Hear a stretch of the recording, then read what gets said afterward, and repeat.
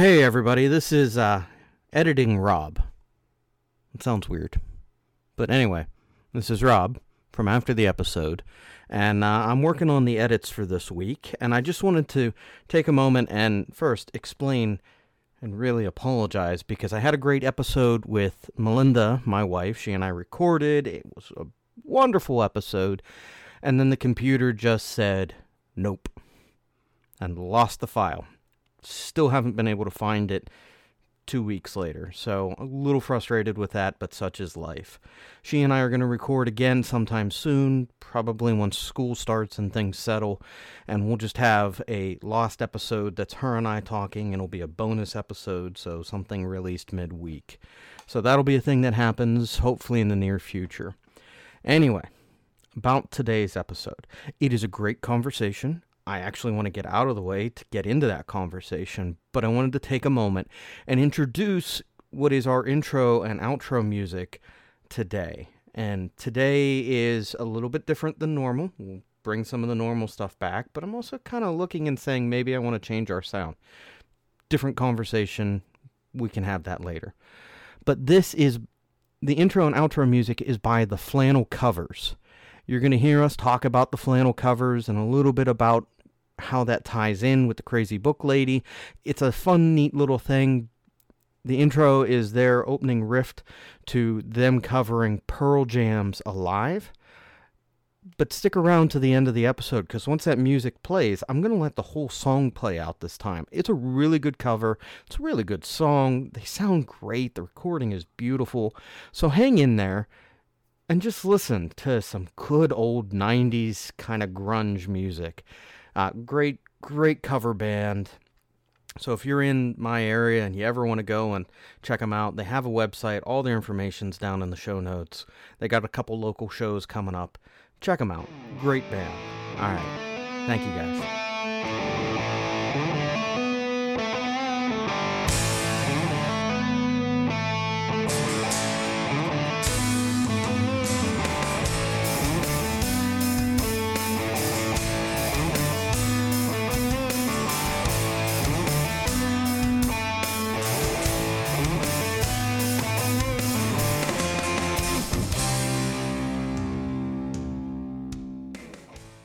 All right. Well, good morning. Hi. How are you? Good. How was vacation? Oh, good. Oh, yes. I was on vacation last week. Was this camp? It was good. I can't say it. It was on Sebago Lake in Maine, and we did tons of swimming. I mean, that was kind of the only thing for the kids to do. And then, so we swam. If they were awake, they were basically swimming. And it was super hot. It was, I think it was like the second week of it being wicked hot.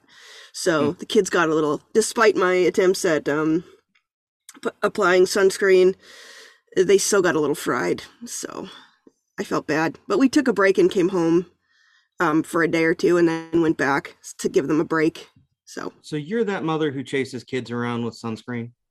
I used to not be, but yeah, if I don't want them to blame me for skin problems later, so they have enough to blame me for. Skin problems doesn't need to be one of them. Melinda does the same thing. But we have a guest with us this morning. We do, a very exciting guest. I'm very excited about this guest.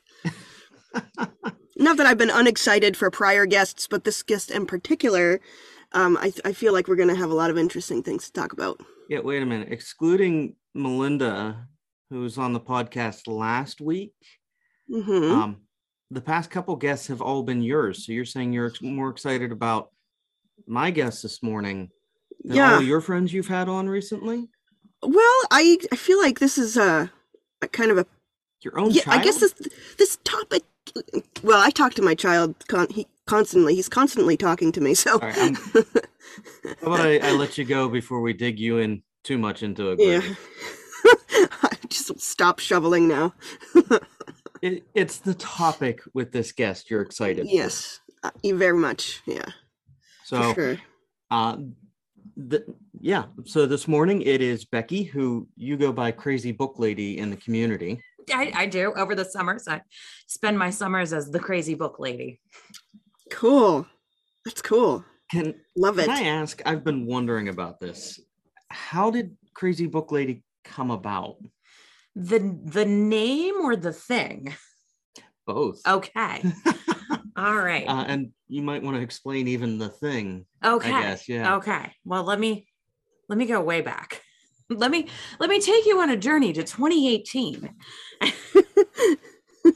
I'm a middle school teacher. I teach 8th grade language arts in the city school where Rob and I both work.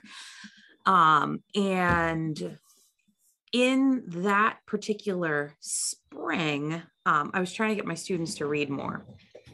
And I had noticed it was a real problem, because I had very few kids, and I've always been someone who read for fun, ever since I was a very small child, and it was really disconcerting to me that my kids in my classroom weren't reading for fun. And when I sat down and talked to them, I found it wasn't because they didn't like to read. They did like to read. They like to read very much.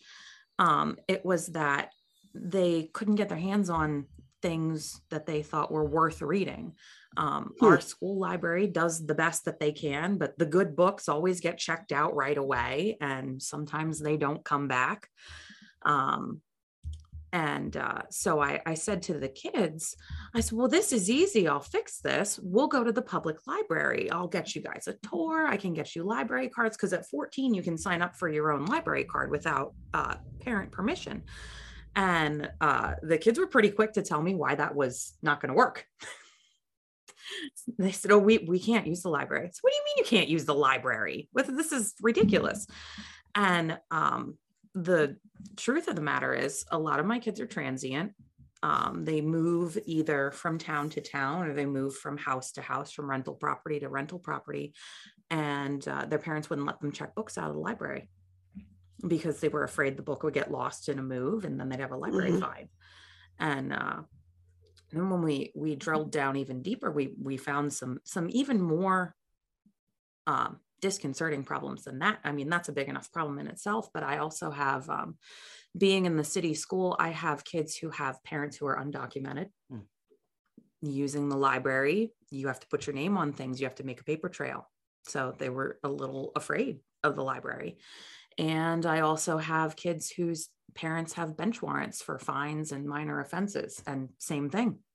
You have to put your name on things at the library, and they were afraid, whether founded or not founded, that the putting their name on things at the library would be a way that they could be found. So I realized pretty quickly, if I wanted them to read, I was just going to have to get some books and give them to the kids and not expect to have them back. And people really got behind what I was doing. I like to tell people my social media game is on point. So I was really getting the word out there about what I was doing and why I was doing it. And I had all these donations coming in, and it was wonderful.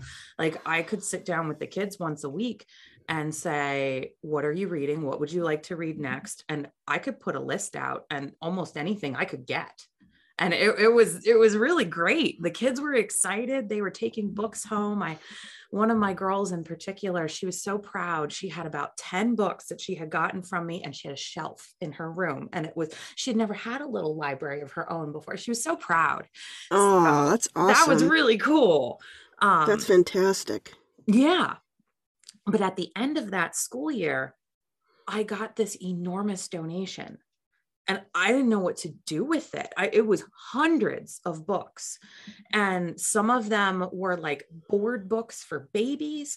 Some of them were beach reads and stuff that the folks in the retirement home and the senior center like to read. And I had everything. And I didn't want it to sit in my classroom and collect dust all summer. So I know Melanie Wells, who works for WellSpan Health, and she was running a pop-up market at the old train station in Lebanon. And I called her and I said, look, I know you're doing the pop-up market with vendors. Can I set up a table and hand out books? She's like, really? like for free. I said, oh yeah, like I just want to put my table up. I said, basically I'll be a book box, but it's me with hundreds of books and I'm a person. Yeah. And she loved the idea. So every Monday that summer, I was at Monday's Market, and I was with all these other vendors, and the vendors loved it. They would come over, they'd get all their things set up and wait for a lull, and they'd come over and see what the book lady had, because they had things for themselves, or they would bring me a little box, and it became this very cool word of mouth thing. So my books from my original set started dwindling, but people would show up with a box of books and I would add it. And it's been, oh gosh, now how many years has it been since 2018? It's been 4 years. Yeah. Then. I've never run out of books. I've never even come close to running out of books. It just populates itself. And sometimes I get someone who goes, can I give you $5? And I'm not going to say no to that. Right. But I can stretch that because Salvation Army has half off Wednesdays, and that includes their paperbacks. So I can go take my $5 and get 50-cent paperbacks from Salvation Army, and I do. Wow. I wonder if we have a Salvation Army up here, because that sounds amazing. Yeah. There are a couple of thrift stores that do that. They have one day where it's half off day. Do you guys have Goodwills down there? Yeah. A Goodwill store? Each day there's a different tag, color tag, and if it's that day's tag, it's half off that item. But it's the books I want, that's never the tag color. It's inevitably. It's never. I won't say which Goodwill because I don't want to get this person in trouble, but for a while, there was a friend of a former student who was a cashier at the Goodwill. And this person knew who I was and what I did. And I would come up with my big stack of books, and this cashier would go, oh, this one has a discount. Oh, look, this one has a discount too, just for the book lady. And that's awesome. It was very sweet. It was very sweet. I would never, ever want to tell on them because it was really, really neat that they were doing that. That's great. So you've been doing this for 4 years, and it started because of a need in your classroom. Yeah. All right. Watching your social media, you really are on point with that. You have a great social media, and your husband's in a band too, isn't he? My husband is in a band. Yes, he is. Cool. He hates it when I talk about it this way, but of course I'm going to do it. I call them the all dad grunge band. They are. They're four guys. They're a grunge cover band. My husband's the bassist. They call themselves the Flannel Covers. Yeah. But they were very upset when I started referring to them as the dad band, because they never thought of themselves as dad based. Like, well, you are. I'm sorry. Hey, nothing wrong with that. No. They would do the same thing to you. If the tables were turned, you can be darn tootin'. Yeah, all right, I'll move. Okay, you guys sing the mom band? Yeah. Sorry, Jesse's mom and all those things are. Is it Jesse's mom? Stacy's mom. I always get that wrong. Jesse's girl, Stacy's girl, Stacy's mom. Yeah, music and I don't always agree, but your husband does band, but you also have a whole lot that you do with your own social media that's promoting what is Crazy Book Lady. But even some of the things, and you and I have talked a little bit about this, but Melinda is starting her first full-time school as a school counselor, and we've kind of taken notes from some of the stuff you've done to help the kids and gone, those are great ways to be able to just show the kids that they're loved. And that's one of the things I've loved about seeing and interacting, and even having you this summer 2 times now at the church, where it's just, you're there to love the community, love the kids, love people, which is just amazing. So thank you. I grew up here, so I have a lot of my heart invested in this town, and And I do try to do a lot for my students, because there is a need, and especially the last 2 years with pandemic things going on, people are needier than ever. Yeah, and in a lot of ways, needy for stuff and needy for love. I'm gonna put a kind of pause in this because I don't know if I can put this in the podcast. You heard a little bit of the story of one of the families that was here when we had the Spark Park Day with you. And that's a family that we've been trying to help and has had needs. Yeah, you even posted about that on social media. I did. I'm a storyteller. Well, which makes sense with you giving away books as well and reading books. But that's a family that's been near and dear to my heart. And I just wanted to let you know I was in the building when I'm dropping off the flowers. Thank you, Colleen.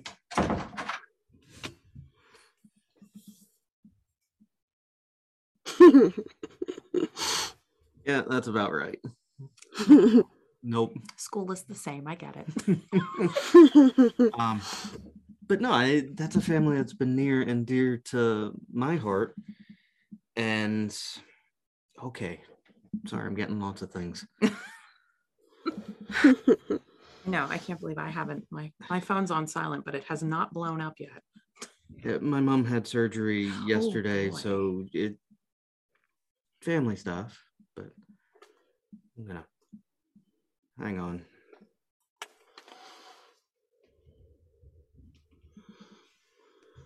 Oh, I shouldn't have looked at my phone. I feel so old. I have the daughter, and this is the first time this has happened. I've been a teacher for 18 years. I have the daughter of a former student in class now. Oh man, that's gotta be up weird. On my class list, and I sent him a message yesterday. It's, I want you to know your daughter's in my class, and I just got a message back from him, and all it says is, "Yo, that's awesome." That's cool.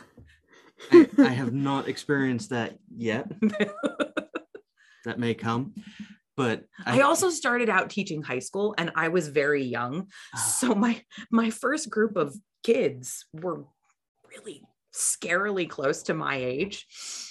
So some of them have kids who are the same age as my kids or older than my kids.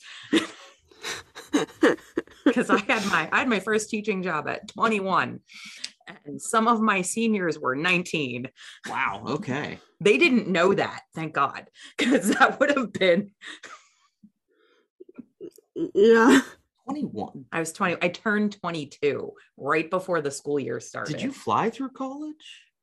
I'm a summer birthday. Ah. Okay. So you started younger. Yeah. Okay. I'm a summer birthday. So I was 17 when I graduated, and I turned 18 that summer. Wow. Okay. So same thing. I accepted my first teaching job. I was only 21 and turned 22 right before the school year started, which I don't know what I would have done if the kids had known that. Well, and my first job was actually with, it was at an alt ed school.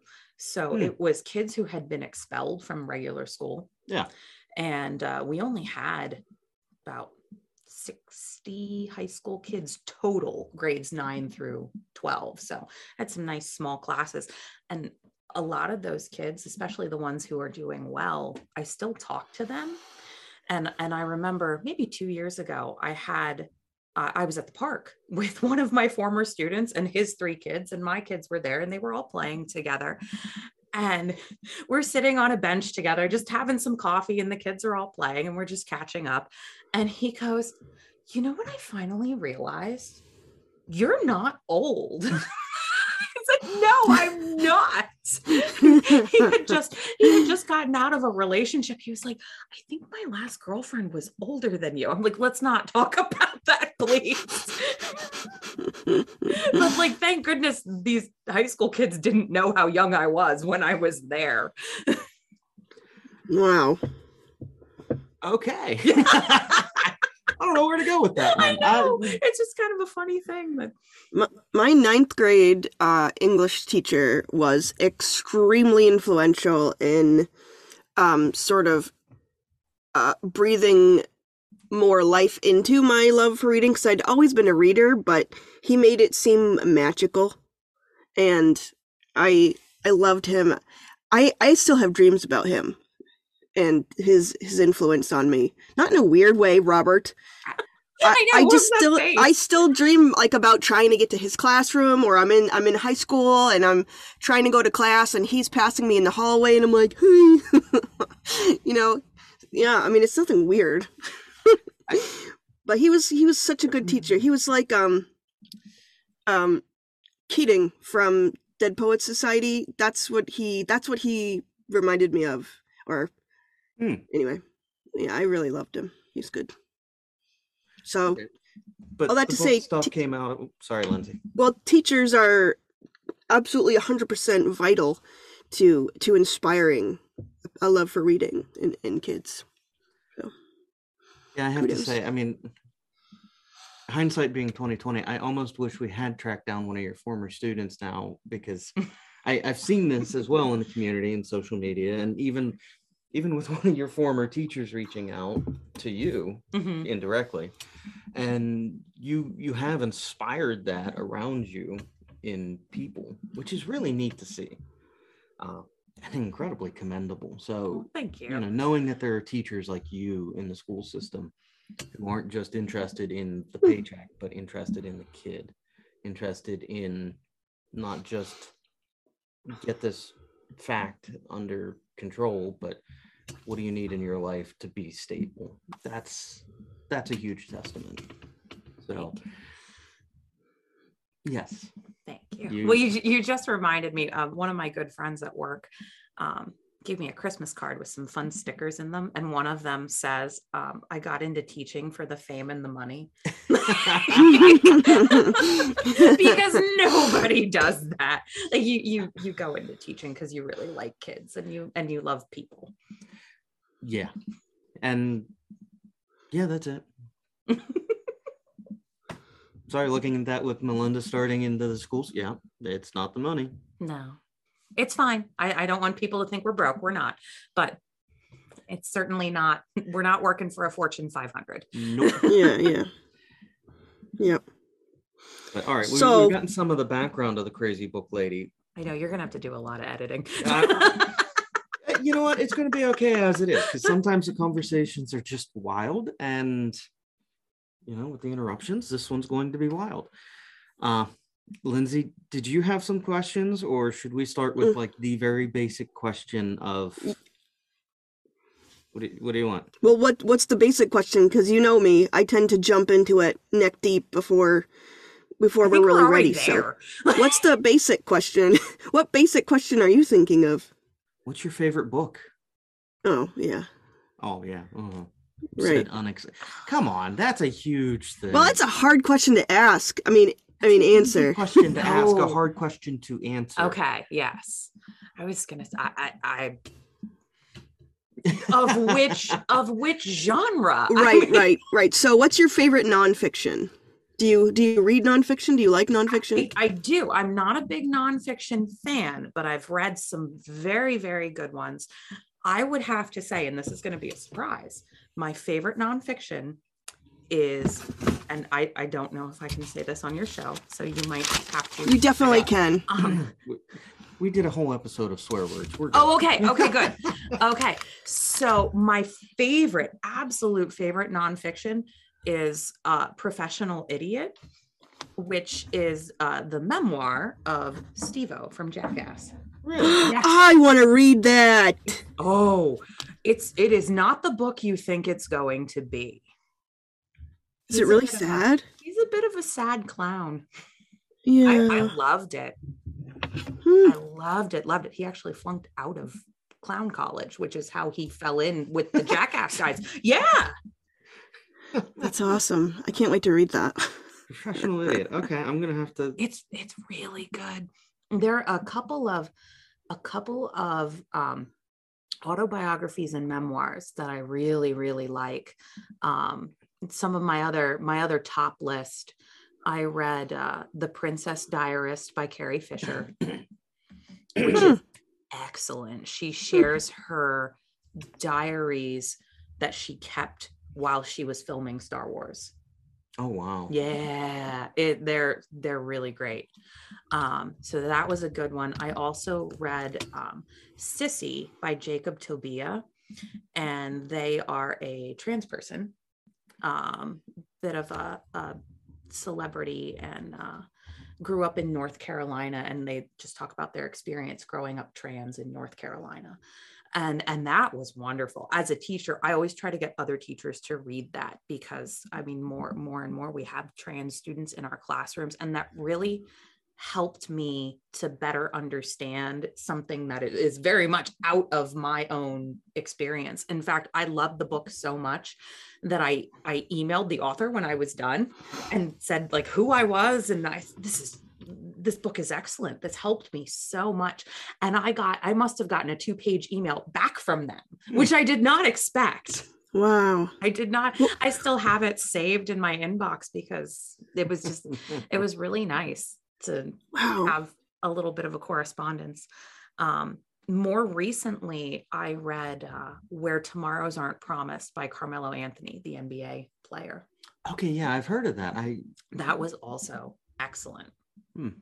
But I don't read a lot of nonfiction. If I pick up something and read it, I'm gonna have to be really into it if it's nonfiction. What's the most challenging book you've ever read? The hardest book, the hardest read, you know?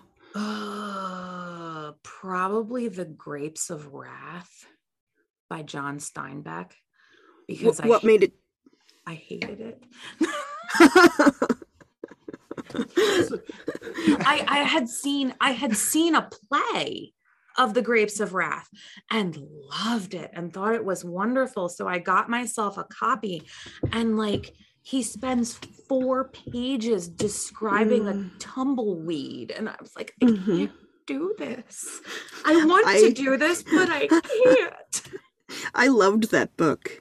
I loved like the turtle. Like he had me at the turtle at the beginning of the book. I Good for you. I couldn't. What grade level do you teach? 8th. That was when I was required to read that. And now I have an 8th grade teacher sitting here telling me that she hates that. This is like unraveling my childhood. I'm sorry. Do you want to know what else I hate? Yeah. I hate The Scarlet Letter. Really? I hate it. Oh, I did read that. I don't. Yeah. I hate it. I hate it. Because you're mad because it's a maddening book, or because of the writing, or what didn't you like about it? Yeah. All of it. All of it. All of it. I'm like, just let Hester live her life. Right. Right. But I think that's the point of the book. None of this is her fault, and Nathaniel Hawthorne makes it all her fault. Is it though? Is that the point? I guess I haven't read it in a long time, but maybe I missed the point of the book. I don't know. I had to read it in high school, and then I had to read it again in college, and I wanted to like it when I read it in college, and I did not. Now, that's not to say I don't love classic lit. I do. I just read I read The Picture of Dorian Gray this winter, and I loved that. I thought that was great. I've been meaning to read that for years. It's probably in my car right now because I just did an event last night. I might snag that from my you if you're car okay is with full of books right now. So the hardest book I've ever read that I actually didn't finish because it was too hard was War and Peace. I really wanted to be able to brag and say that I read War and Peace, but there was just so many characters and the names are so difficult to keep track of that I think the only way I could read it is if I listened to it. And someone else could do all the hard work for me because it doesn't get any better listening to it.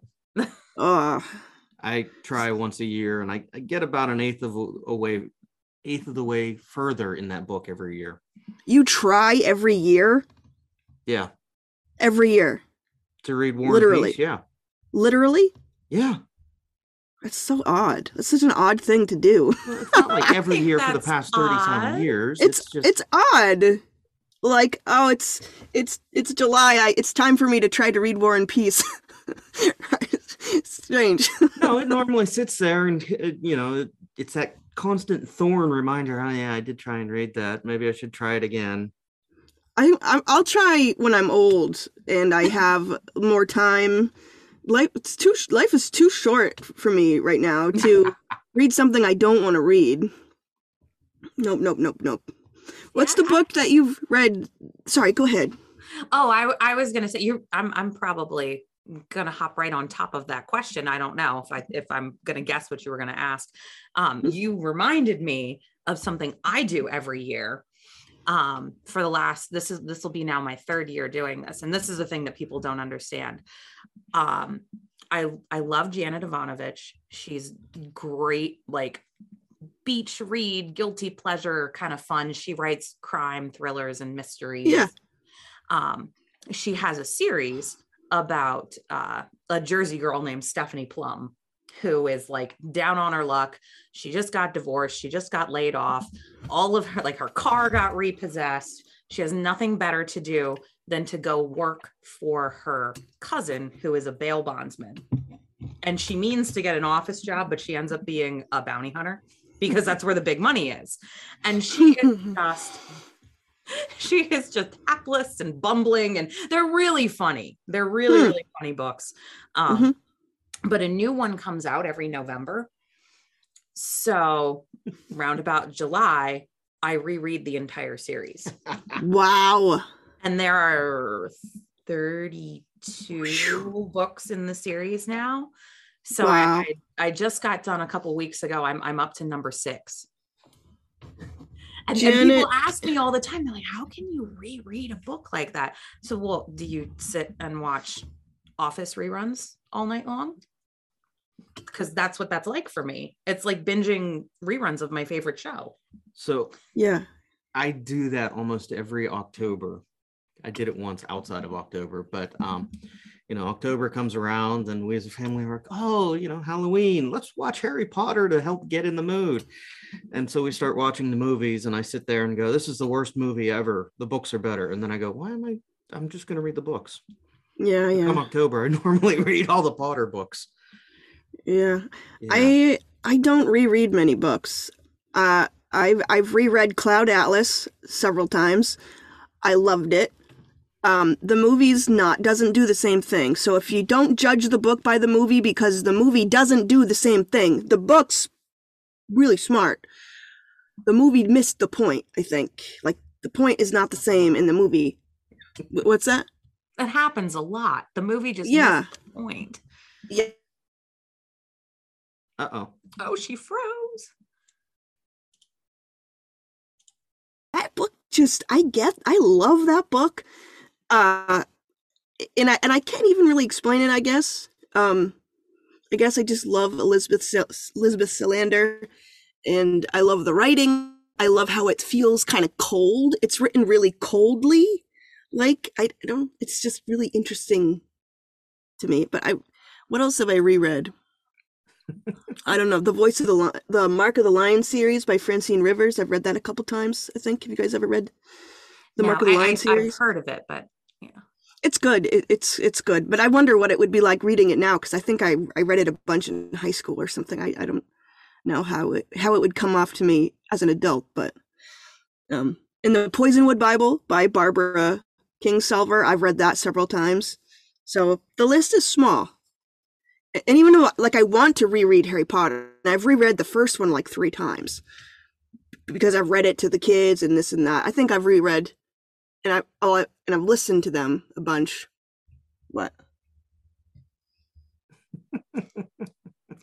But I definitely don't have a tradition. Like, I just read The Fellowship of the Ring for the 2nd time in my whole life. Oh. And it was so much better than the first time I read it. And I liked it the first time, but I got so much more detail because I read it out loud to my son. So I was listening more, I was hearing myself more, and I got a lot more out of it. So what are you going to Wait a minute. Moment of judgment here. You've only read Fellowship of the Ring once? Yeah. Yeah. I understand that to a degree because I didn't read that full series until I was an adult. I loved The Hobbit as a teen. couldn't Yeah. read the rest of them. But come on, I read Yeah. that. I do that like every couple Well, it's years, because for read me, the Fellowship of the Ring, I would try to reread it, but I would like it takes so long to get going in the first book. I'm like, oh my gosh, I'm only at the Prancing Pony, and I've been reading this for like forever. And I think my favorite book of the series is The Two Towers, and I think I've read that twice. And we're about to start that with Toby, and I'm excited because I think The Two Towers is my favorite because I love Rohan. Love Rohan. Speaking of which, this leads me to my what was it? The Two Towers is my favorite too. I mean, Yeah. I'm a sucker for book 2 of pretty much any series or movies. I mean, Empire. The world is already established. It is one Empire. Yeah. Awesome. Okay. Ooh, have you ever read Robin McKinley? No. Okay, if you like vampires, Robin McKinley has the best vampire story I've ever read. It's called Sunshine. And like picture an Anna Kendrick character. That's who I pictured the whole time. It's so good. And like the bumbling thing, like you were saying about Stephanie Plum. Stephanie? Yeah, yeah. She's kind of like that. She's like funny and unassuming and like, what am I doing in this book? She's so cute. I really love the story. So I highly recommend it. Maybe it'd be a good like October book because it is scary at parts. Cool. It's not like tongue in cheek or anything. It's very good. Why was I saying that? Oh, okay. So what is your favorite fictional universe? In books. Ooh, that's tough. Mm-hmm. That's really tough because I love me some Westeros. That's Martin, right? Yeah. Yep, Yeah, that's George. Game of Thrones. George. I actually have a very, very chic, very classy infinity scarf that I wear to work sometimes. When you unwrap it, it's a map of Westeros. Awesome. That was a treat yourself present to me from me. I did not expect that one from you. Okay. I mean, Yeah. that's a good one. Well, actually, Game of Thrones got me through a very tough time. I started out, and this doesn't happen this way very often with me. Books, I'm assuming, or show? Both. Okay. Both. I am a huge fan of both, and I think it's because George R.R. Martin worked on the TV series. As a media adaptation of a book, yeah, Game of Thrones was pretty good. Yeah, I have a couple TV and movie adaptations that I really, really like. Game of Thrones is one of them. Hunger Games is another. Oh yeah. I love the Hunger Games movies and the books. That's something I've read several times. Mm-hmm. So I love Westeros. I do like the Pan Am universe. Mm-hmm. I'm also a huge fan of Castle Rock. That would be Stephen King's. Yeah. I was hoping you'd go there. I love Castle Rock too. I'm reading, I have it in my bag right now. I'm reading If It Bleeds. Yeah. A collection of 4 short novels. So I'm doing that for the book challenge that just started. Mm-hmm. Mm-hmm. So yeah, that's another thing that you run. You do a summer book challenge. Mm-hmm. Well, it's not just the summer. Oh, it's all year. So this came from being the crazy book lady. So it all interrelates. So I realized that it wasn't enough just to get books into the kids' hands, because a lot of my kids were going, can I take this for my mom? Can I take this for my dad? And of course, I think that's wonderful, because that's something that both of my parents are readers. I have to mention that, because when they did the Lebtown article about me, I only talked about my dad, and my mom was very upset with me. She was like, I read too, you know. I said, I know, mother. But the thing is, I got really into reading horror because that's what my dad read. And I was reading like kids' horror books, and my dad saw I really liked them. So about 6th grade, he started sharing his Stephen King with me, and then I really, really liked those. So that really started me on my like just devouring of huge books. All right, so I have to ask, since you kind of referenced the age range and kids horror, was that the age of R.L. Stine or? Yes. So I had some, I think Goosebumps was pretty new when I was in late elementary school. Okay. I wasn't allowed to read that book. Those books, I hid them under my mattress. So Goosebumps, and then there was Fear Street, and Fear Street was the series for teenagers, which every now and then, just for like nostalgia's sake, I can get some of my 8th grade girls to read the Fear Street books, but they're so dated, because there are things where like they're using like landlines to do things, and there are things that the kids are like, what is this? Or like a phone booth, and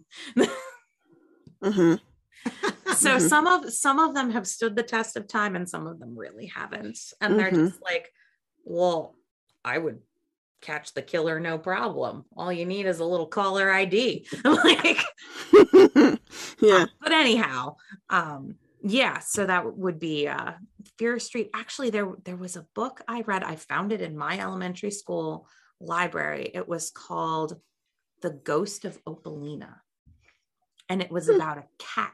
So this story was told from the perspective of a ghost cat who had lived in the attic in this house for like 2 centuries. And I loved that. So you get like all these different time periods. And I think the book was written in the 60s. So it was these children in the 60s just moved into this house and discovered this cat in the attic. And I know. I reread it recently and was like, this was my jam in 4th grade. Why? But I loved it. Loved it. And my dad saw that. And I think that's when he started passing me the Stephen King. He's like, well, if you like that, here you go. So, speaking of which, cats, scary cats, Pet Sematary. Oh. I think that's the Burke. I think that's the scariest Stephen King book for me. It got under my skin the most, and I had bad dreams about it. Ooh. Yeah, that. I mean, have you read that it? one's pretty scary. I know that probably is the one that my dad is the most afraid of, because when he was reading it for the first time, I have an older sister. She's just 2 years older than I am. So we're pretty close in age. And then I have a brother who's much, much younger. He is 8 years younger. But my sister and I were just about the age of the kid in Pet Sematary. And that was the thing, like that did it for him. Like he still talks about how that was one of, and my sister and I were like little blonde kids too. Like that we were his little children of the corn. I had kids when I read the book, and that book got under my skin big time. And I won't spoil the book, but the ending was the absolute scariest ending of a book I have ever read. Also, guess what? Castle Rock, the movie, the show. Did you watch the show? No, because I don't have the right streaming platform. It's like, well, just do it it's like $6 a month. And see, you should talk to my husband. This is what I keep saying. Just $6, and then you can like watch the show and stop watching it. But it's filmed in Orange, Massachusetts, where I grew up, which is really cool. Like I've been, like there's scenes in there. I'm like, oh my gosh, I've been to that bridge. I know where that is. And oh yeah, my friend lives right up the road from there. Like it's really cool. So I loved it. And if you've seen Misery with Kathy Bates, the second season of Castle Rock, which I think is the best one, this woman plays a younger version of Annie and does her so well. It's amazing. It's amazing. But that's all I have to say about that. That's great. Well, so I love Stephen King very much. And I discovered there is an author that the horror author I love even more than Stephen King, and that is Joe Hill, who is his son. Joe Hill. Yeah, I've read Horns. I loved Horns. That was spooky, scary. Heart-shaped box is my favorite. Noted. I haven't read that one yet. Oh, I love Heart-shaped box. I must have read Heart-shaped box about 3 or 4 times. Have you read the short story Into the Tall Grass? Yes, I just read that this spring. I just read the collection that it's in, Full Throttle. I just read that. I think that's one of the scariest things I've ever read. Gross. It was gross, pretty scary. Disgusting, gory. Wow. I can't believe you went there. And in the show, they go there too. And it's almost like you're not really... sitting in my Netflix queue. I haven't watched it yet. It's pretty gross. But it's good. It's King and classically King. And that's written by Joe Hill and Stephen King. Yeah, they wrote correct? it. So there are 2 stories in that collection that they wrote together. Is the other one 1922? No, that's Stephen King by himself, which I also love. Full Dark, No Stars is one of my favorite Stephen King short collections, like start to finish, because I love 1922. I love Big Driver. Is that the duel thing? Like the truck driver that's following the guy? Yeah, okay. Yeah, I love that. And actually that was made into a Lifetime movie. And for a Lifetime movie of a Stephen King book, it's good. It is really good. Because it's about stalking? So it's like Lifetime because it's stalking? I don't know why they made it, but sure. I mean... like an after-school special about stalking. Kind of. But and like Maria Bello is in it. She's the main character. So they got some pretty famous people to be in it. But I love Full Dark, No Stars. In Full Throttle, which I just read, that actually contains my favorite short story of all time, which is a tall order because I've read a lot of short stories. Full Throttle is the Joe Hill short story collection that we were just referencing. He has a couple stories in it that he wrote with his dad. There is one called Late Returns, and I love it. It's got the right amount of creep factor, but it also it made me cry because it's a beautiful, beautiful story. It is about a bookmobile. It's like a guy probably about my age comes back to his hometown, needs a job, and the library has a job driving the bookmobile. That's awesome. It is a beautiful story. I just like it just makes you happy. And it's got a little spooky in it. So I just read his collection Bazaar of Bad Dreams. That was really good. Okay. I enjoyed that. a lot. I listened to it, and they had different narrators for each story, so it was super fun. Cool. It's fun to listen to. And then in between the stories, Stephen King would comment on either the writing of it or the theme of it, and so I love, and it was him. He was narrating that part, so that was cool. I love listening to him talk about writing and reading, but I'm an aspiring writer, so I like to listen to what he has to say about that. Yeah, I do like that. And that's one of the other things I loved about Full Throttle. In the back of the book, Joe Hill had like story notes, story by story. So if you wanted to, you could read the story and then read his notes about writing the story, which I think is fun. He's a big Easter egg writer too. If you didn't know, you have to keep reading through like the acknowledgments and like a note about the type, like the stuff you never read, because he hides things. Oh, I see what you mean. Yeah, like in Nosferatu, which if you're not familiar with that book, it's a license plate. So that's how you pronounce it, but it's NOS4A2. Yeah, Nosferatu. Cool. But that's a vampire book. And that's Oh, yes, that's a vampire. yes. That might What's that be that might be my favorite vampire story. It's for me, that's between Nosferatu and Salem's Lot. Yeah. Salem's Lot made me afraid to walk my dog at sunset for a while. Yes. Yeah. Yeah. That was Because that's good. the whole thing.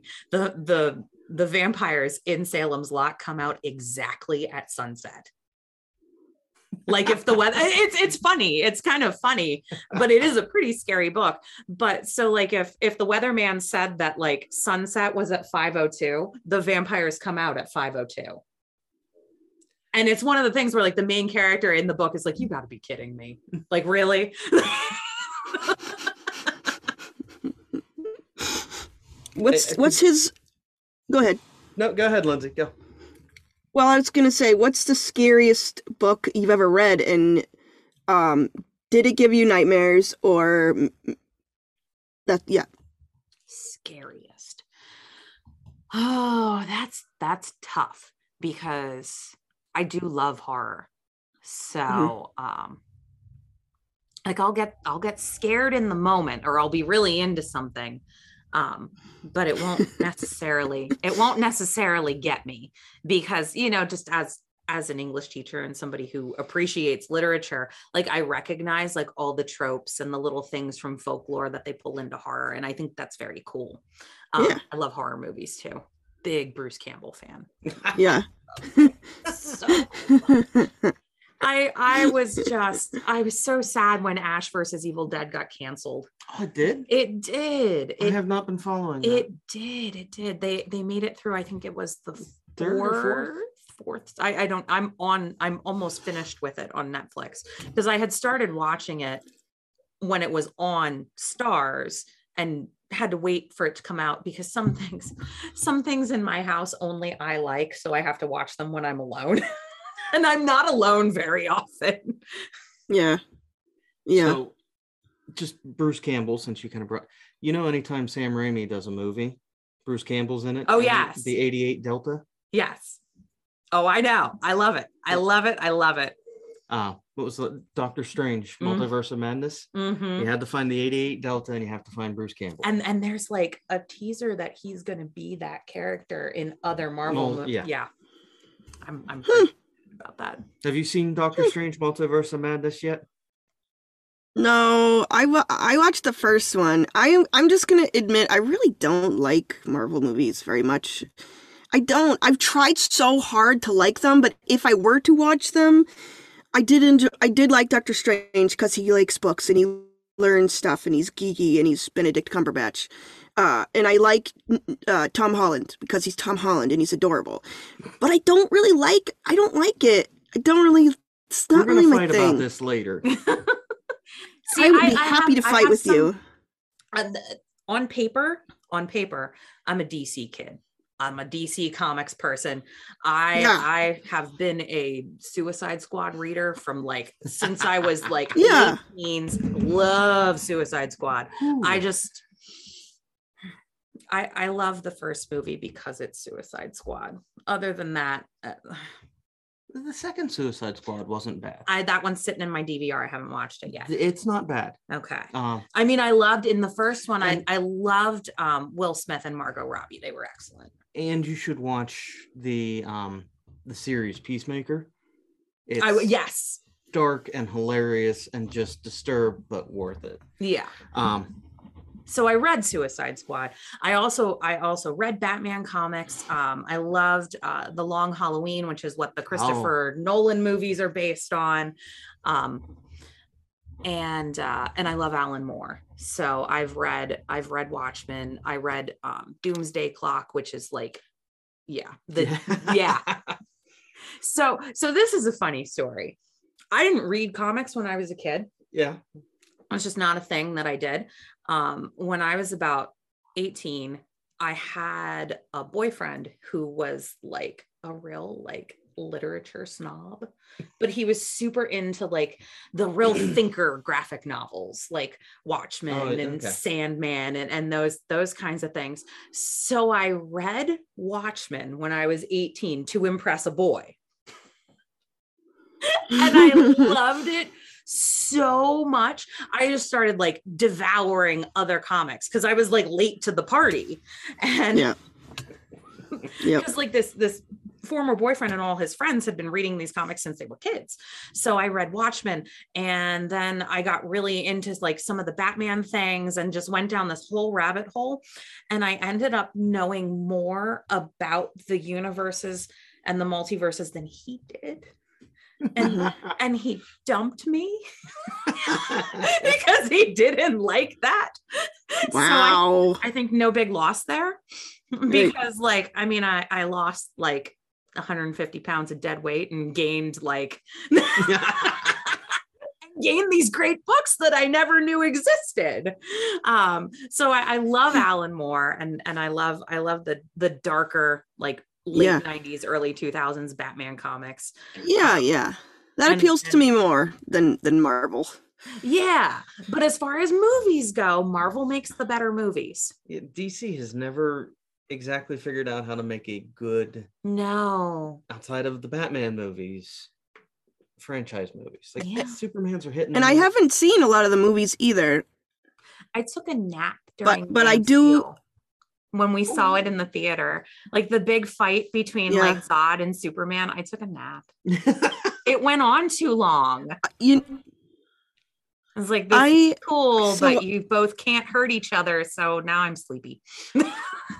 Boring. Yeah.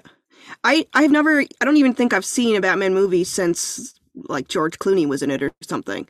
But I saw Gotham on Netflix. I'm actually still watching it, and I really like it. It's like gritty and rich and fun, and I love the character arcs and stuff. But I don't want it to be over, so I haven't seen it in a couple weeks. But I really like that. I recommend it, and I'm surprised I'm going to say this, but the Robert Pattinson. That's sitting in my DVR too. I haven't watched it yet. He's not the best Batman, but he's really good. He's better than Ben Affleck Batman. He's a really good actor, Robert Pattinson. I love him. Nothing to sneeze at. He was in a movie on Netflix called The Devil All the Time. Wow. Vile. He's vile. And Tom Holland's in that too. It's good. I put Robert Pattinson and Daniel Radcliffe kind of in like the same league, because like Daniel Radcliffe can't do anything bad. I love him. I know it. Have you seen the movie adaptation of Horns? He was very good in that. He was very good. Have you seen Swiss Army Man? I have not. He's a dead guy. He's dead. And it's amazing. She made me watch it, and I'll tell you what, it's hilarious. It's one of the weirdest movies you'll ever watch. But he's so good. He's in the Weird Al biopic. He's Weird Al. I know. I'm looking forward to that too. Like he doesn't make bad choices. He's doing a great job. I think he's made himself known as a super eclectic actor who can do anything, and now he's in anything he wants. Yeah. So. Yeah. But. Yeah. We need to start wrapping up. I was going to say we've been going for a long time. Well, and you said you had an appointment or a thing coming up at 10. Didn't you? Oh no, actually, okay. Okay, so on Saturday mornings, I go visit my 87-year-old grandmother in Eastern Lancaster County.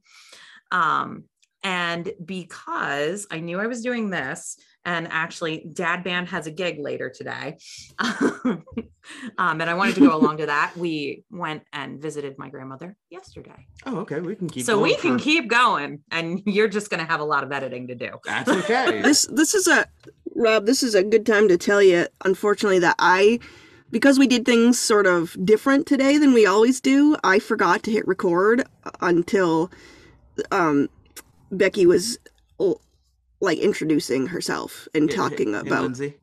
That was like way at the beginning. Lindsay. Yeah. I'm recording the whole thing. You too.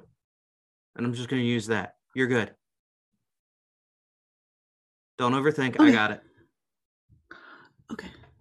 Good, because I messed up. Good.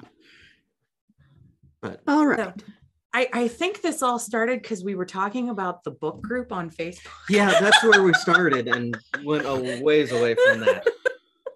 All right, so context. Lindsay and I set a challenge kind of for us and what we were aiming for, and you wanted to read how many books this year? 50. And I'm aiming for 60. Yeah. So that's a personal challenge that she and I have been doing, and then we also do a book club with the 42, and about every 3 months we read a book, talk about it. But you do a thing. This last book that he picked, I have been reading for 3 months. I actually have a copy. It's sitting on my shelf. So I'm going to get there. So I really think- enjoy this book. It's Seven Eves, by the way. We're talking about it next week. I enjoy it. I thought it was a great book. I thought it was a great premise. The beginning of it still disturbs me. But apparently Lindsay said No, so what was I gotta save my vitriol for next Saturday, but it's good when it's narrative. But he's obsessed with his own world and can't stop. It's like he wrote this in. It's like he wrote a video essay for YouTube, and it's a very interesting world, very interesting technology, super cool. But just like the narrative is sort of like there too sometimes. So finally, there's action. And we're gonna stop now, and we're gonna talk about. I don't know. Space. Just yeah. That's actually a little how I felt over the winter when I was reading The Picture of Dorian Gray, because I was real into it. I was real into it when it was talking about the characters and their interactions and all the things that were going on. And then there were like 20 pages of just like Victorian society and furniture. I was like, why are you doing this to me? Yeah. But then it picks back up again. Like it goes back to like Dorian in his house. I'm like, okay, good. We're good now. Yeah. And interesting, but if you pick one, do one and do, Yes. and like, because the not narrative is cool, but you're interrupting your story to do a lot of not narrative. Yeah. But I'm almost done. I am going to be done by next Saturday, which is a miracle. But I've been really pounding it out. So also, have you read, sorry, Anne Rice? I'm 35 years old and I'm just now reading Anne Rice, and it's so good. I am loving it. And it's also a 1,000 page book, Rob. So have you read The Witching Hour? No. So I tried, and I think it was just because like it was 2020 lockdown and my head wasn't in the right place. I tried to read Interview with the Vampire, and I got about 50 pages in, and I just needed something lighter. Yeah. Because of like my own mental state. So Right. I liked her writing. So Very but I rich and humid. It feels really humid. It's like, and I think that's it, is her the way she writes is so close.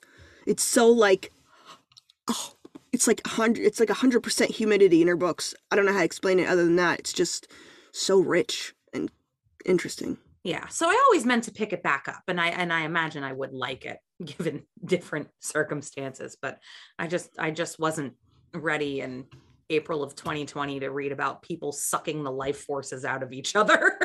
Like I was not in the right headspace for that. Yeah. So late 2020, early 21, she had me read what was my first Stephen King novel. Oh, not the Stand. Yeah. Why would you do that to him during a pandemic? I didn't make him. I just said this is my favorite book. And he's like, oh, I'm gonna have to read that. I didn't make him. It was his choice. I have audio somewhere where you're like, no, you really need to read that. Well, yeah, but he didn't have to read it then. But yes, it did come up in conversation, and he read it, and he was scared. It is one of the best. I think it is. Actually, you want to talk about? I had trouble coming up with the scariest book I ever read, The Stand. Really? Yes. Yep. And it probably also has to do with the fact that I read it for the first time when I was 14. Yeah. I was terrified of Randall Flagg. Terrified. See, I actually really liked how they wrote that character. That's not what bothered me. It was the pandemic that messed with me. Yeah. Well, I would imagine, yes. But that was also being in the state of pandemic. Yes. So actually, funny you say that. I read The Fireman by Joe Hill, which is his pandemic story, which is also excellent. But I read that was November 2020. So we were pretty far into things, and there were parts of that where I was like, oh, I don't like this, but it was such a great book. It was such a great book. Some of the parts in that book have stayed with me to this day. One of them being when Stu is trying to leave the facility he's in, and like there's dead people everywhere, and it's quiet, and I feel that in my bones, that scene. Yeah. And I think as far as like pop literature, not like classic literature, I think Franny's one of my favorite characters of all time. Yeah. I love her. Yep. Me too for sure. I tried watching the show, the series, and I didn't like it. Yeah, the mini series from the 90s isn't great either. It was like they did the best they could. Now, Gary Sinise is Stu, and I love that choice. Yeah, me too. But the rest of it, I just because they have Molly Ringwald plays Franny, and they had her dye her hair for it, and she does a fine job, but she's not Franny. Yeah, she's not Franny. No. Nope. But anyway, I'm sorry, Robert. Okay, so the book group. Yes. Okay. So I realized that, just giving my students books wasn't quite enough, because ultimately what I had intended to do as the Crazy Book Lady, which is what the vendors later named me. So that's where Crazy Book Lady came from. Yeah, it came from the other vendors at the market that I was at that first summer, because they were selling things and I was giving things away for free. And they're like, here goes the Crazy Book Lady. But it caught on. And one of the other vendors, who's a friend of mine who I grew up with, she made me an apron that says the Crazy Book Lady. So now I wear it to everything that I do. So it's just, like it or not, that's my name now. And I do kind of like it. Some people are like, aren't you insulted? No, I think it's fun. You got to come up with like a t-shirt or something. Yeah. So anyhow, I realized that if my ultimate goal was to make Lebanon City be a more literate place, that I was going to have to find a way to reach the adults. So that started with the book stand, giving books to kids and adults and everybody I possibly could. And then I heard about later in that summer, it was, I want to say it was McDougall Lytell, the textbook company, had a 10 novel reading challenge that you could print. And, something you could do with students, or you could do it with other people. And I just kind of took this idea and ran with it. So it gives 10 categories. So actually, I'm going to pull up on my phone the most recent challenge, because so you get 10 categories, and we did some trial and error to figure things out. So what you do is you pick a book that fits one of those categories. And by the end of, we got off to a rocky start, as do most new things. There were about 50 of us in the first challenge. We started it in August, and the idea was that we'd be done by December 31st. So 10 books during that time period. And I kind of, as the moderator, set a pace. And the cover photo of the group is always the current challenge. So I make a slide with a seasonal background, and it's got the categories. So you pick the books, and we went way too difficult for the first challenge. Like, we tried to go in order, like from 1 to 10. Like, you pick your own book, but you start with number 1. Everybody starts with number 1. And we realized pretty quickly after we started that wasn't the best way to do it. Like, everybody should just start with whichever number they want. And then as we go, so we do 3 challenges a year. We do 2 full 10 novel challenges. There's one that runs, and I think in terms of school years, not any other. Sorry, that's just how my brain works. So we have a fall winter challenge that goes from August 1st to December 31st. Then we have a spring challenge. And I don't know why I call that one the spring challenge instead of the winter spring challenge. I think it just helps my brain. The spring challenge goes from January 1st to May 31st. And those are both 10 novel challenges. So we figure, and I moderate the group, if you read 2 books a month and you start on about the 1st and the 15th of each month, you'll have your 10 books done in the time frame. And then over the summer, June, July, we do a summer mini challenge. I put out 10 categories, but you only have to do 5 to get the challenge done. So I have some ambitious people in the group who go for all 10, or some who are just happy to do the 5 and say, I did it. But so I'm looking at this challenge, and this is the fall, and people can join still, because what's today, August 6th? Yes. So we just started a couple days ago. So if there are people listening who would like to join, you just search 10 novel reading challenge on Facebook and you can find us. I should be able to put a link in the description. You should be able to, yes.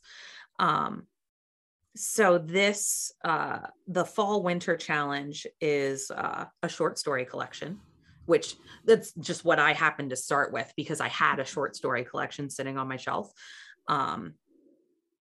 A book set in Africa, a family drama, a spooky read, the book that's been on your to be read pile the longest.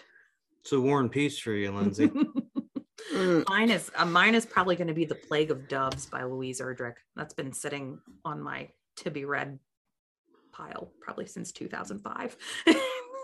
It's a book I've always meant to read, but it's like intertwined with other stories in some of Louise Erdrich's earlier books. So it's a situation where I want to read all of them in order before I get to The Plague of Doves. And I've already read them, but I want to go in order and then, So I'll get there. I'll probably get there for this challenge. An action adventure story, a book that's under 300 pages, a story that makes you laugh, a story that has a catchy title, and a guilty pleasure read. So those are our 10 for this 5-month set. And you can pick whatever you want. And we play it pretty fast and loose. So nonfiction's in play. I know it says novel, and I argued with somebody about this. They're like, nonfiction is not a novel. I said, I know it's not a novel. Calm down. Just because the reading is the thing. And we're over 300 members now. Oh, wow. Which is kind of amazing. We started with 50 and we're up over 300 and counting. I pick up a couple new people. I mean, we drop a couple lurkers who haven't participated and they think, why am I doing this? But some people, and I love this, some people just like to lurk. Yeah, I'm not guilty of that, I swear. No, I'm currently lurking. They just actually, like to read other people's posts because we all talk about what we're reading, and we've got some. Boy, do we have some super readers. We have some people who just go and go and go. One of my favorite dear members. She is I've known her daughter for a long time, and I taught both of her grandkids. But she's on dialysis. So she reads while she's but I've had people in the group who've been like, oh my God, why does Karen read so much? I'm like, but that's her. That's 6 to 8 hours every Yeah. other day. Yeah. So of course she reads that much. I said, don't feel bad that Karen reads more than you do. Like that's just her thing. I do kind of swear that's how my kid is. My eldest son, Ray just chews through books where we'll go to Barnes and Nobles or the library. It's okay, yay, brand new book. 2 days later, he's like, can I have another? I'm like that too, but I usually have a pretty healthy to be read shelf. I have my bookshelf at home organized a very specific way because it makes my brain feel happy. I have well, it's only ever meant to be one shelf, but it usually takes up two books I've been meaning to read. And then I have just one shelf that's dedicated to books I read this year. So just so I can see. Because that makes me feel a sense of accomplishment. That's actually a smart idea. Like I know that this shelf, well, and my life is the crazy book lady. A lot of times the things I've already read, unless I love them and want to keep them forever, I'll pull them off the shelf. And yeah. Because I always say, even like a favorite book of mine, it will come back to me. Like I said, how much I love Heart-Shaped Box. I will read it and I will give the copy away and I will get another one. Like it will just appear. I'll go, oh, Heart-Shaped Box. Guess it's time to read it again. That is kind of neat. Yeah. Yeah. Yeah. So I have like my Stephanie Plum series by Janet Ivanovich. I keep those. I have actually a separate place in my home office where I keep those. But yeah, I like to do that. I also like to take just an obscene amount of books on vacation with me because where we stay in Lewis, Delaware, the little neighborhood has a book box. So I try to see how many books I can read and leave in the book box. That's so cool. So I make more room in my suitcase. That's awesome. I love that. I read 6 books on vacation this year. How long were you on vacation? A week. I couldn't even get through one. Wow. That's always awesome. read like that. I go in spurts. Like when I was reading Full Throttle, I started that in April and only finished it in June. Where were you on vacation? Lewis, Delaware. Well, I mean, like, was it a beach? Were you on the beach? I don't really read on the beach. My kids are too little still for me to do that. And they're not that little. They're 9 and 11. But still, like, I want to watch them. And the Lewis beaches don't have lifeguards. So I can't sit on the beach and read. But I mean, if I'm in the beach house, you're reading. Everybody else is sitting around watching TV and I'm reading. Yeah. Yeah. My kids are, I have a 10-year-old, an 8-year-old, a 5-year-old, and a 3-year-old. Oh. So, well, bless you. I read every chance I get, but I also like have to do other things. Unfortunately, so I've been listening to The Talisman by Stephen King on audiobook. Nice. So it's really creepy. Yeah. But so I read when I can. Now, you are also starting something this fall that will help you with your reading. Yes, I am going to be the library at my kids' Christian school, private Christian school. So, it's tiny, but, it's mine. So I'll be reading to them. Like I get to pick books and read to them up to, the 7th, 8th. So up to 8th grade. I'll read to them. So in different classes, like it's a special, they cycle in. So I'm excited. I'm excited for that. I've been collecting books. Actually, if you have any recommendations, books. Are you sure you want this? Yeah, honestly, if you have, because I want books that are good to read out loud, but I don't do accents very well. I wish I did. I would take a class on how to do accents, or like how to do voice stuff better because I want to be the eccentric. I want them to remember what I read and I want them to love reading. So I want to be entertaining and not boring. So anyway, all that to say, I'm hesitant to read books like from the South because how can you read a book from the South and not do the accent? But I can't do the accent, so I don't know. Well, all my Southern accents just end up sounding like Mainers, a Mainer accent. Like you're talking around marbles. I can start you with an easy one. It's actually one of my favorites. It's called No More Dead Dogs. No More Dead Dogs. Yeah. Okay. And that's about 6th or 7th grade level. You could do it with 8th graders too. There's a character, it has multiple narrators, and there's a character named Trudy who I always, when I read her out loud, I read her as a Valley girl. And the kids love it. So you could probably do that one. I could do that one. And that's it's a really fun book. It's about a kid who has decided that he's never going to tell a lie ever again. So it you know, and it might be great for a Christian school because it talks about some ethical things. Like there comes a certain point where people are like, the main character's name is Wallace. They're like, Wallace, you're mean. Like, yeah. Like, not saying you should lie, but maybe don't tell the truth so hard. Like you're mean. Yeah, that sounds good. That sounds good. Have you read Peter and the Starcatchers? No, but I've heard good things. It's really good.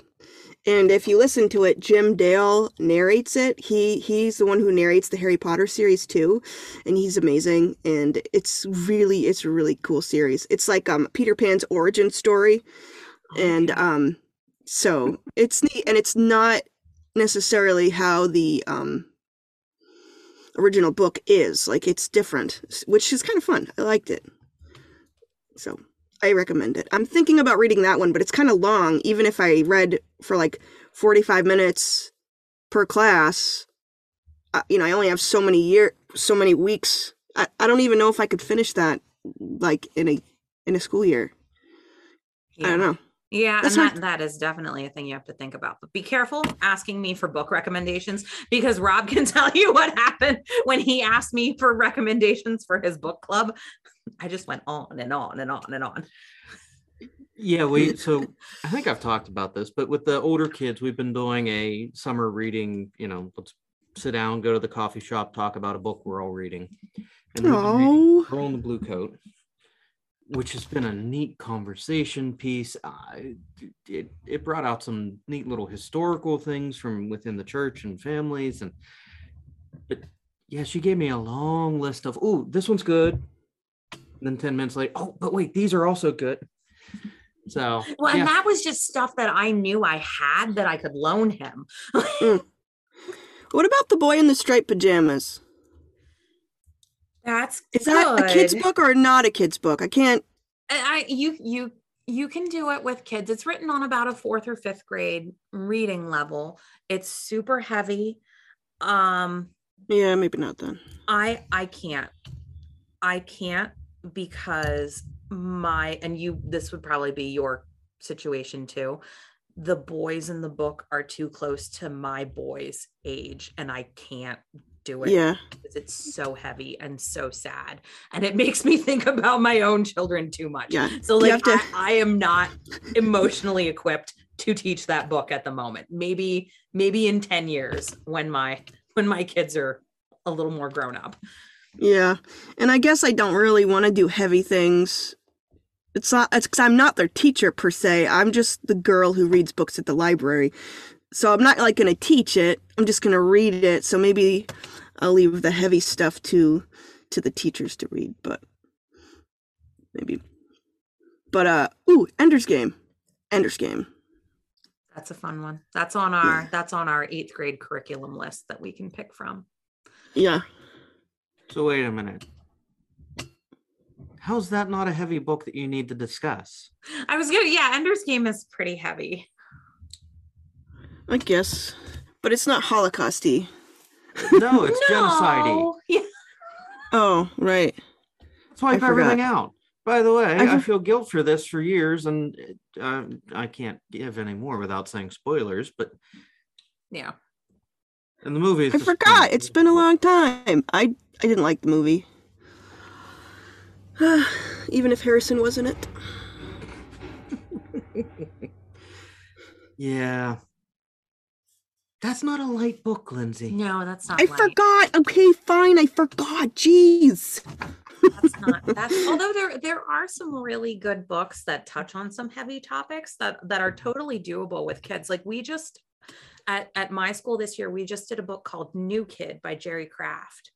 And it's about a Black student in Washington Heights who gets accepted into a mostly white magnet school on a scholarship. And it's funny. It's a graphic novel too.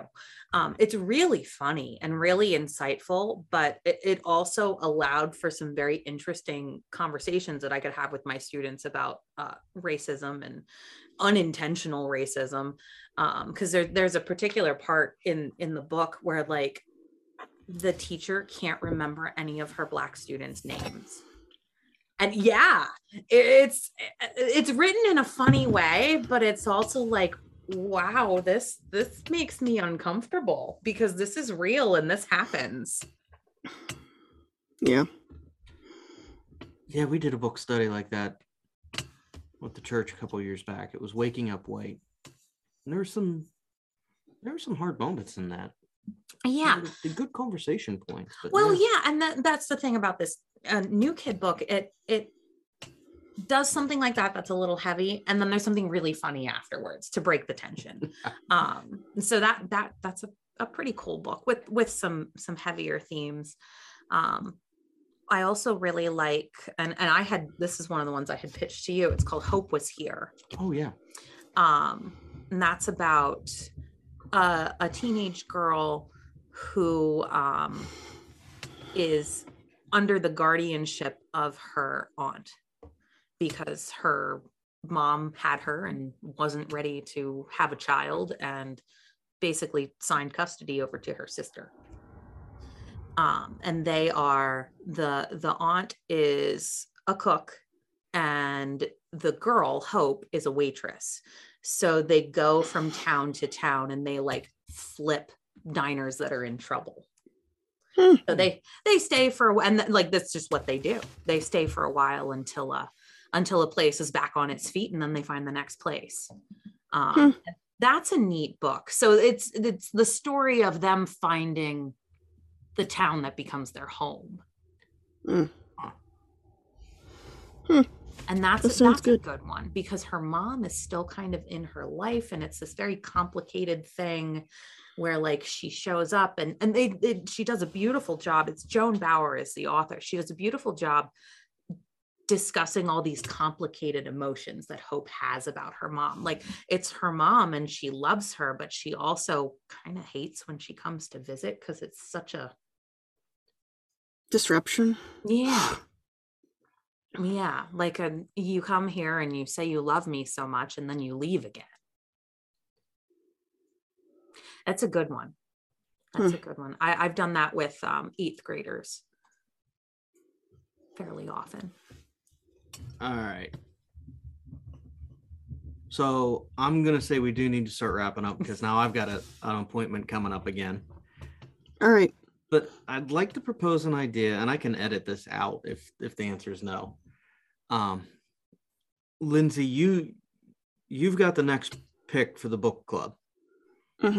And you've been thinking about that and pondering that because you want some vindication for what you have deemed a poor choice. Yeah, I mostly just teasing you about that, but yeah. And I know. But what if in early winter, late fall, after we discuss whatever your pick is, if we bring Becky back on and we let her pick whatever our next book is? Oh, that's a big instead of you and I going back and forth, and we can have a conversation again. And because this has been excellent, and I I'm editing, so I'm gonna have to go through and oh no, I did want to add that to the read list. And I don't mind if Apparently, I don't mind giving up my spot if you want to do it next. If you want her to pick the next she's book. open to it, I'm saying we could even go so far as to have her back on to introduce and lay out what the book is and kind of be a little more intentional about that segment. That's something we can talk about how that would look. I got you. Because this has been really cool. Yeah, this was fun. This was really fun. So if you're open to that, I'd love to have you on again and kind of surrender not this pick, but the pick after of. Well, and that gives me some time to really think about it. So is that something you're open to? Yeah. Okay. Cool. So we'll get you back on probably late October, early November. Yeah. And that'll let school start up so we can. Yeah, because usually I'm pretty hard to pin down in September and October. Yeah. Because I mean, I have other things I do in my classroom. I also do we call it Fun Friday, where like twice a month I'd like take the kids out on a Friday night and we go do something in town.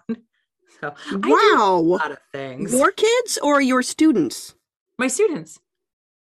Wow. That's amazing. It's really fun. She's one of the best educators. And I know some really good educators that I've met. I know some really bad ones. But excluding the one I'm married to, she's one of the best I've met and seen who works with kids. And yeah. Gee whiz. How many students do you have? In a given year, about 100. Wait. Huh? You take 100 kids out? No. So it's like, well, sometimes there are 30.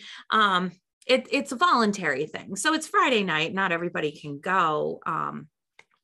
But I have a lot of people. I know in the community who are willing to host activities or like knock the price off of something. Like we love to do the art walk, and we're very friendly with a couple of the coffee shops downtown.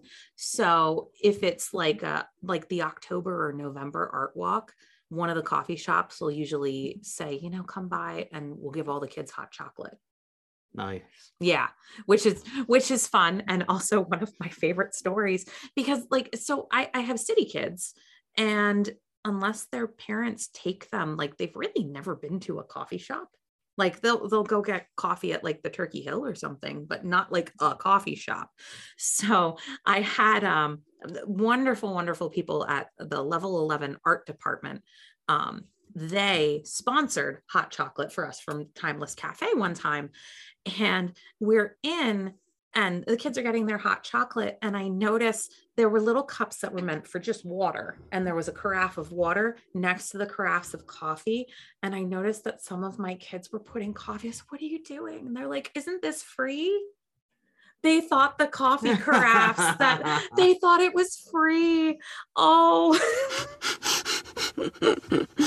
they were so innocent. They weren't trying to do anything wrong. They just thought, well, it was out and there were cups and it's free. Yeah. It's for the water. So I went up to the counter and I paid for the coffees that they took, and the kids, I said, "It's okay, you guys. Like, you don't." And that's one of the reasons why I do it, because they don't learn unless someone takes them. And just seeing the stuff you've done throughout the year has been phenomenal. So yeah. Thank you so much for coming on. This has been really cool. Very fun. I've got a gigantic list of books to read. Thank you. Awesome. Yeah, thanks for having me. This was really fun. Yeah. And thank you. And thank you everyone for listening. And yeah, there's your fall reading list. But yeah, we'll have you on again. And that'll be fun. Yeah. That'll be great. So, all right, Lindsay, you good? I'm good. All right. Thank you, Becky. Yes. And next week we're talking, what are we talking? Seven Eves. Jeez. Talking Seven Eves. So, yep. All right. Sounds good. Bye. See.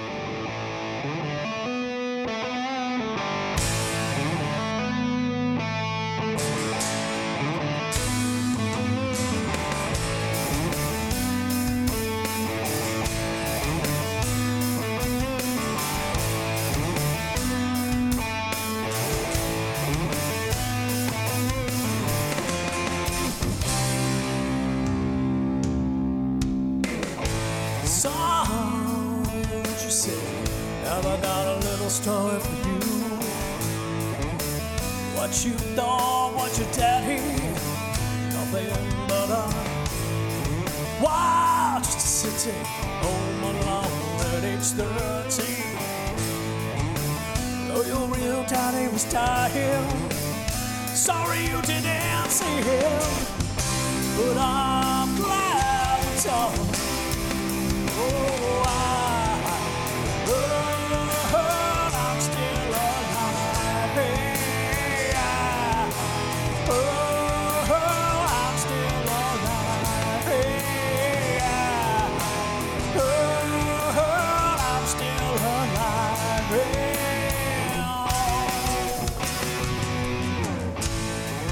Oh, she walked slowly across a young man's road.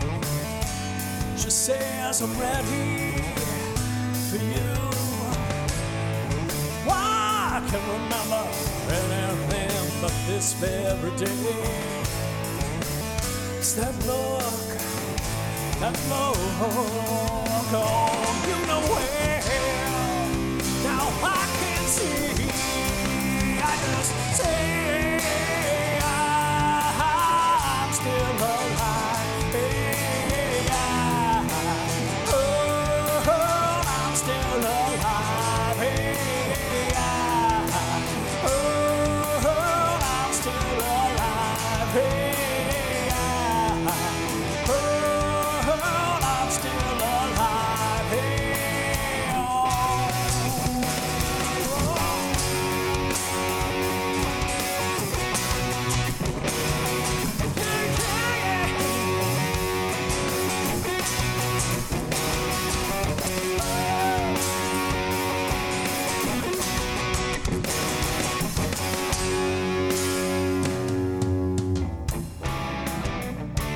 is something wrong, she said. Of course there is. You're still alive, she said. No, what it's up to be. Is that the question? And if so, answer to answer.